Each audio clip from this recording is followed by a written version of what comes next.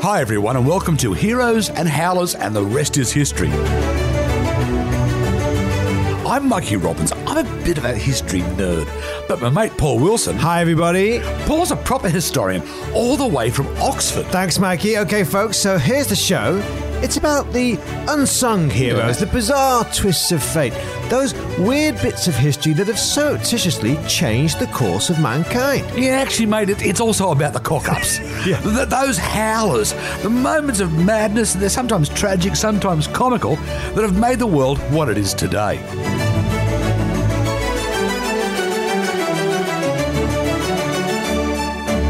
Okay, folks, today we're going to look at a howler, but it's a bit different, mate. That's right, because it's not really a person, is it? Although it involves a person, it involves a king and the bard. It involves Shakespeare. But it's not the old boring Shakespeare, did he write it, is it Oxford, that kind of thing. No, what we're talking about a howler of a play. And it becomes one of the greatest travesties in the whole history of Western theatre. Okay. Now, before we get into that, I'll put out my own personal theory here. I think you agree with me, mate. It's okay to muck around with the bard. Yeah, sure. I mean there are great adaptations. That's right.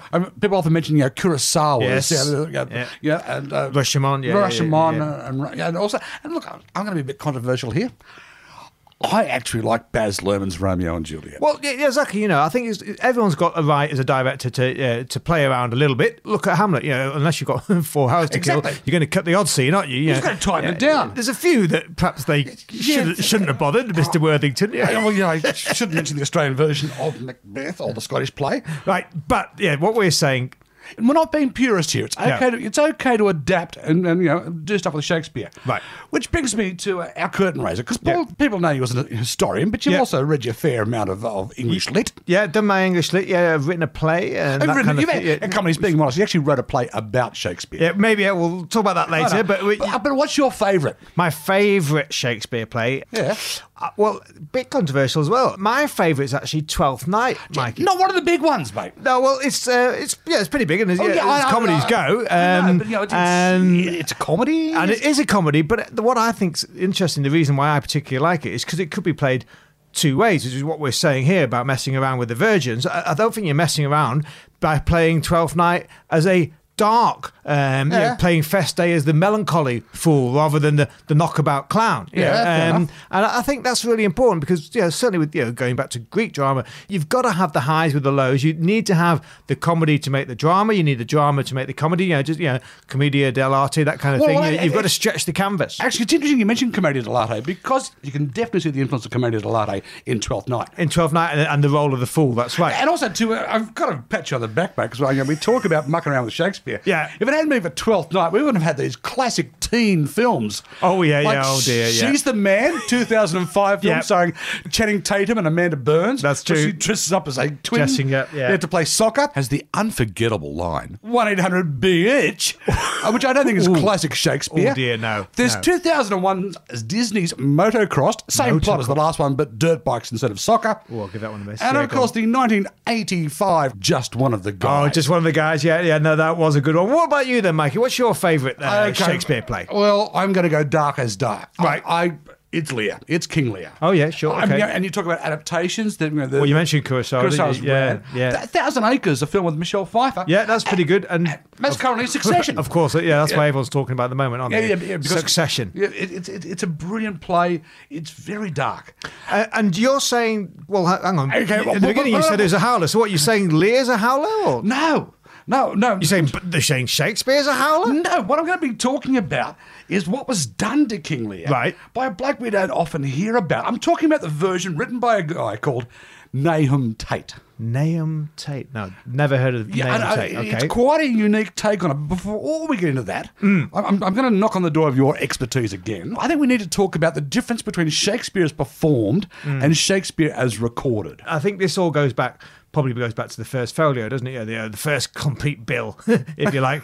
But of course, that didn't come out until 1623, and by then, Shakespeare's died. 7 years. Yeah, he's dead 1616, right? So the big problem everyone's got with Shakespeare is you do not have any precise, accurate dates about when each play was written, and of course, or first performance, and you don't have any accurate copy of exactly what he wrote down. Yeah, everything else, it's not hearsay, but it's, they're using quartos from different areas. They've put them all together into the first folio, but we cannot say that that's exactly what he wrote, and we cannot say that's exactly what was performed, because of course, performances would change almost every day, Mikey. You got different trends, you got different tastes, you got the censor coming in, the old Master of the Revels. You got to cut that bit and put that bit in. It's funny because Master of the Revels, even though it was a censor, he sounds like a modern day party planner. Master of the Parties, isn't it? Yeah.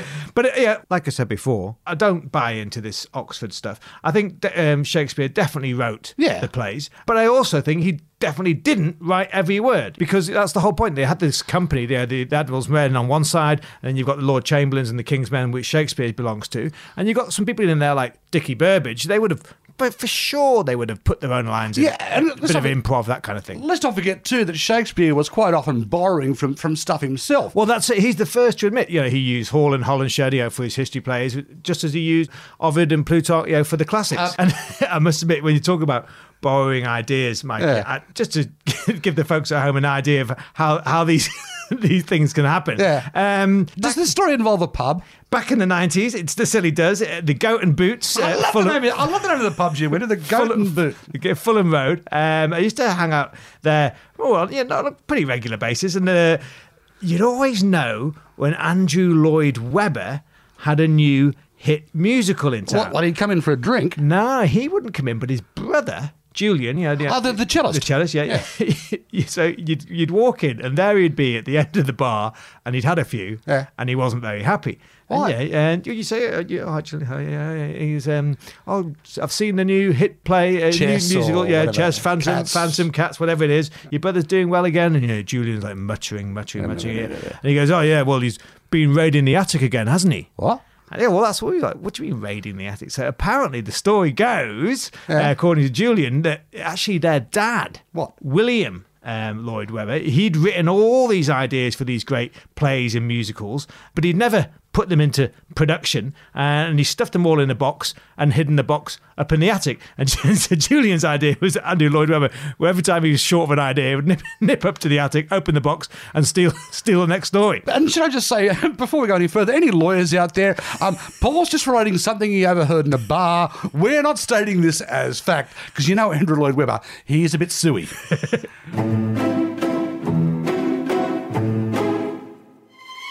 All right, folks, so today's episode, we're looking at a real howler. We're looking at a chap called Nahum Tate, and basically what he's done to crucify some of, the bard's finest work.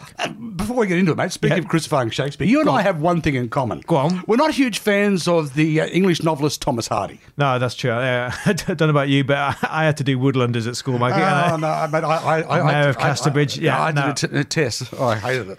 But anyway, here's the thing. Thomas Hardy was a massive Shakespeare buff. In fact, sure. And in fact, he references it quite a lot himself. Yeah. But I just like the story. In 1881, go on. Thomas Hardy, he liked the folios. In fact, when he went to a play, he would read the folio rather than watch the play. Oh, right. Okay. That's one story. But in 1881, in Winbourne, he and his first wife, Emma, they joined the local Shakespeare Reading Society. Right. Which is sort of like a Victorian version of book club. Yeah. Who's in your reading group? Dickens and Eliot this week. Well, Thomas Hardy. Usual suspects. And you take turns to get up and read your favourite. So Thomas Hardy was actually in the club. Yeah, but only for a short period of time. Apparently one of his novels went berserk, sold big bang gangbusters. Right. So he went to London.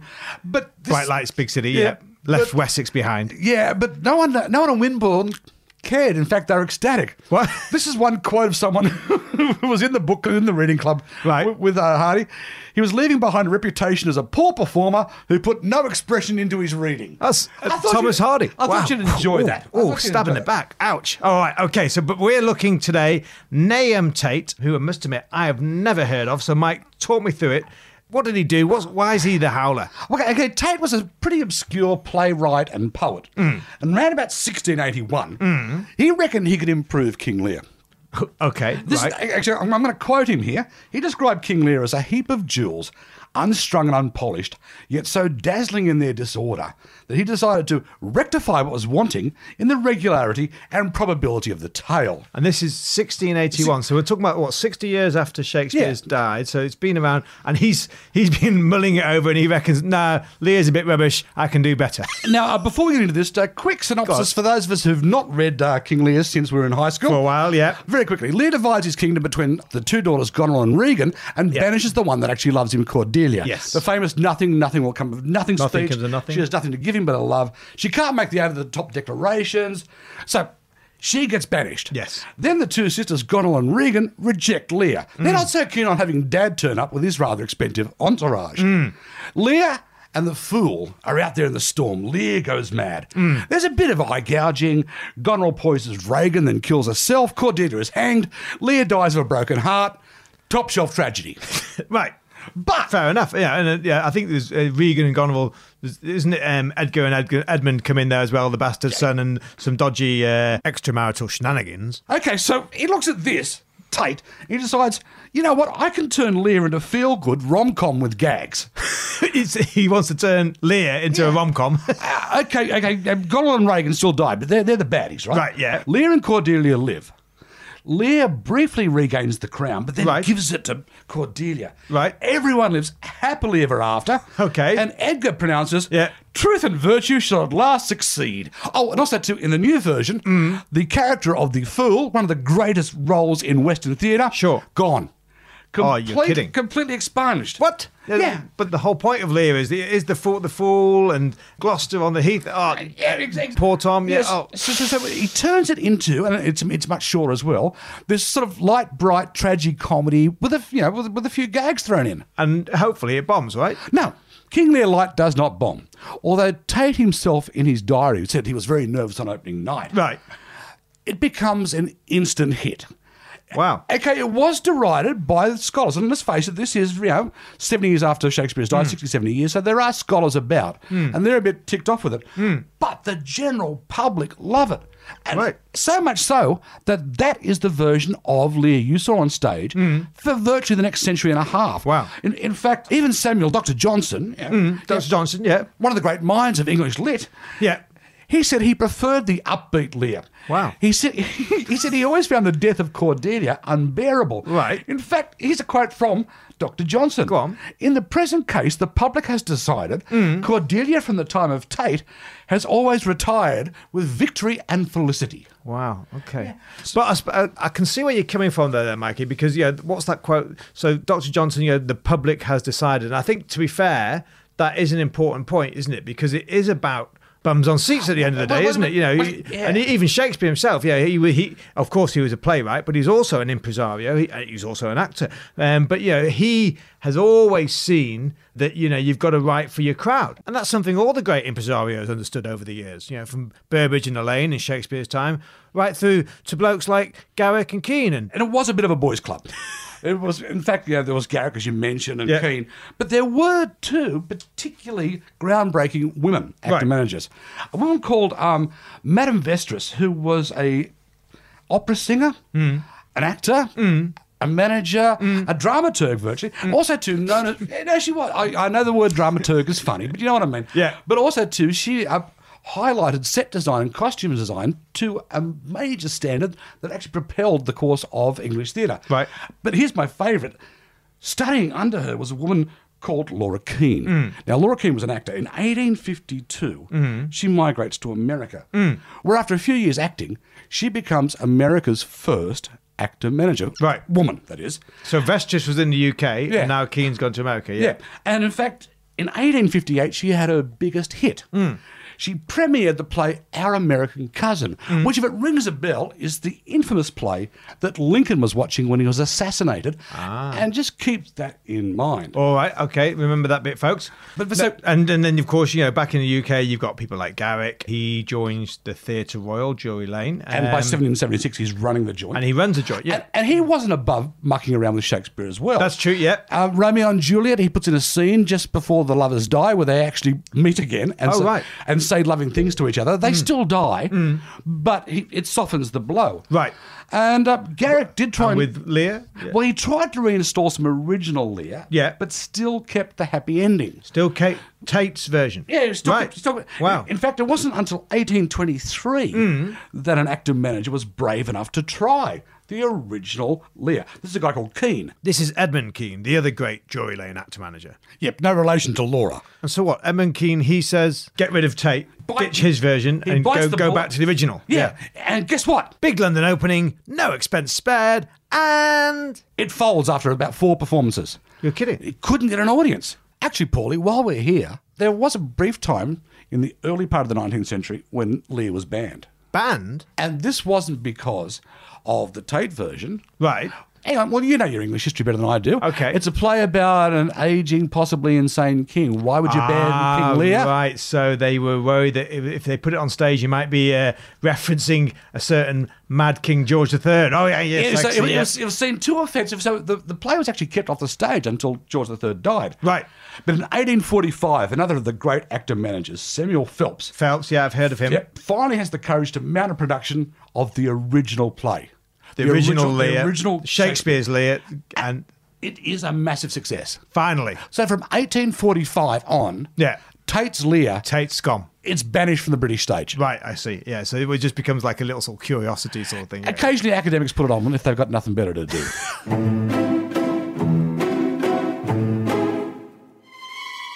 Okay, folks, so we've mixed it up a bit today and had a look at the history of theatre, and even with the howlers like Tate's version of King Lear, we believe the bard would always have supported new interpretations of his work, just as he himself liked to tinker over the course of his career. Talking about turning Shakespeare into plays, I mean, you didn't direct and produce, you actually wrote and produced a play about Shakespeare. Yeah, that's true, Mikey. Yeah, Shakespeare Tonight. Yeah, I took it over to London and Edinburgh a few years ago. And what I was trying to say there, and perhaps what's poignant here, is that if you take Shakespeare's career and take him as because we talk about these Fab Four, the great tragedies at the end, but if you take his whole career and if you cut it down in the middle, it's very, very interesting how different the first half of his career is compared to the second half. The first half, if you took it up to about the end of Elizabeth I's reign, and that first half would just be the comedies, the histories, which of course, great plays in their own right. But he would just gone down. If he died that day, he would have just gone down as a very good Elizabethan dramatist, which he was. But then the second half of his career, when you move into the tragedies, the complex plays, what some people call the problem plays, he suddenly, with those things like Hamlet, Lear, Othello, Macbeth, Tempest, he suddenly turns you into the world's greatest playwright. In fact, the world's greatest writer in any language. And I think it's quite interesting. I saw the other day that there was more productions of Shakespeare put on in Germany pre-COVID than there were even in the UK. You're kidding? Yeah, there you go. So, like I said, I don't buy into that idea of the Oxford and who wrote it and who didn't write it. I think Shakespeare definitely wrote them all, but I do buy into the idea that he becomes like a new writer in that second half of his career. He grows into a more complex, more nuanced writer for the precise reason that Shakespeare, the man, becomes a more complex and more nuanced individual. And I think there is a reason for that. I think it's a very specific reason for that, because in 1596... So right on that pivot, in the middle of his career, his only son dies. His son was called Hamnet with an N. All right. Okay. And when he dies, he's back up in Stratford with Shakespeare's wife and the sisters. Shakespeare's down in London.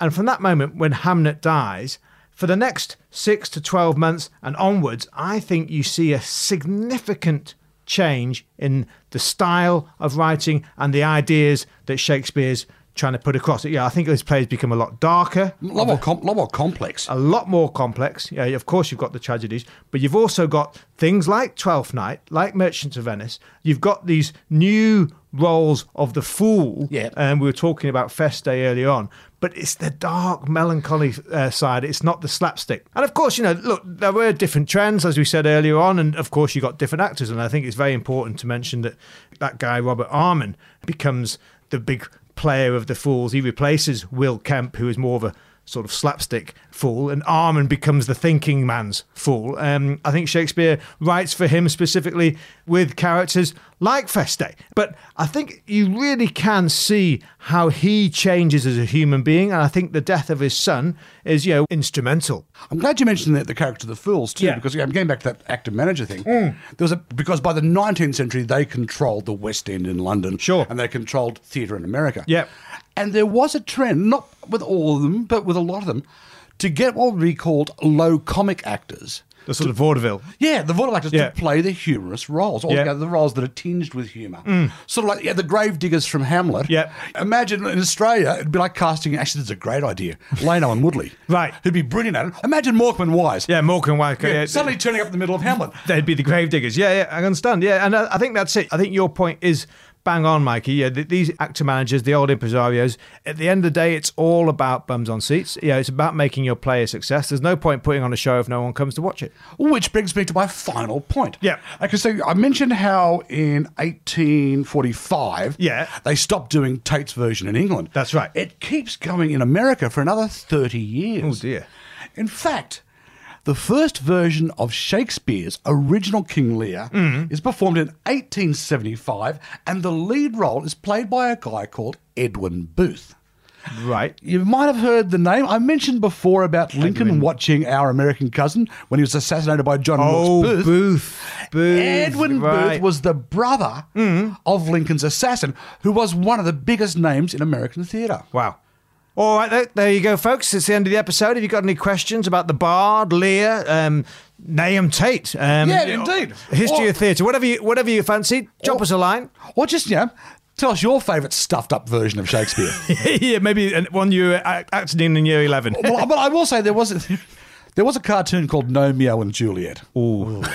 All right, okay. So like we said, please stay in touch. Drop us a line on all your social media using the handle @And the rest is hist. And the rest is hist. And you can find all that stuff in the show notes. Okay, and if you like the podcast, don't forget to like, subscribe and comment, whichever platforms you usually use. Which brings us to... Next episode. What do you got for us, Paulie? Oh, mate, I'm very happy to say we're back on my turf.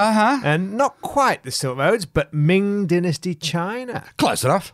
That's right, and it's one of the history's most bizarre howlers, Mikey, when the world-conquering Chinese treasure fleet suddenly decided to scuttle all their ships. Why would they want to do that? I'll tell you all about it.